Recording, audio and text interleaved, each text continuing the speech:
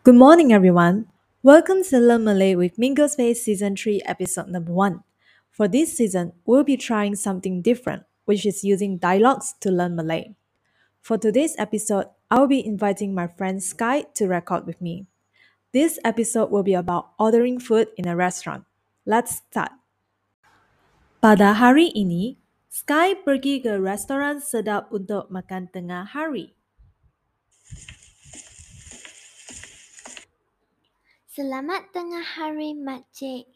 Selamat tengah hari. Kamu nak makan apa? Saya nak makan nasi goreng Pattaya. Boleh? Nak apa lagi? Saya nak satu telur dadar dan nasi goreng Pattaya. Tak nak sos cili. Okey, boleh. Nak minum apa? Ada menu tak? Tak ada menu. Hari ini ada teh tarik panas, Milo ais dan carrot susu. Oh, saya nak satu carrot susu. Kurang ais, kurang manis. Okey, boleh. Makan sini atau bungkus? Saya nak makan sini. Terima kasih, Makcik.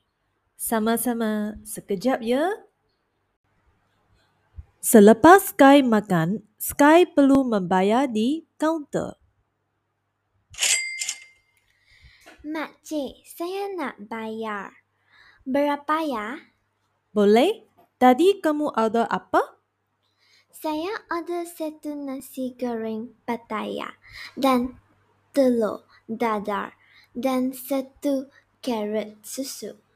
Okey, RM10.50. Makanan okey tak? Okey, makanan sedap. Terima kasih, Makcik. Sama-sama. Jumpa lagi. Jumpa lagi, Makcik. Thanks for listening to our podcast. I will be uploading the dialogues to our website so that our audience can learn better.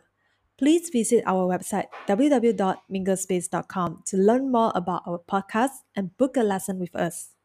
Don't forget to like and share our podcast with your friends to continue support us. See you guys next time.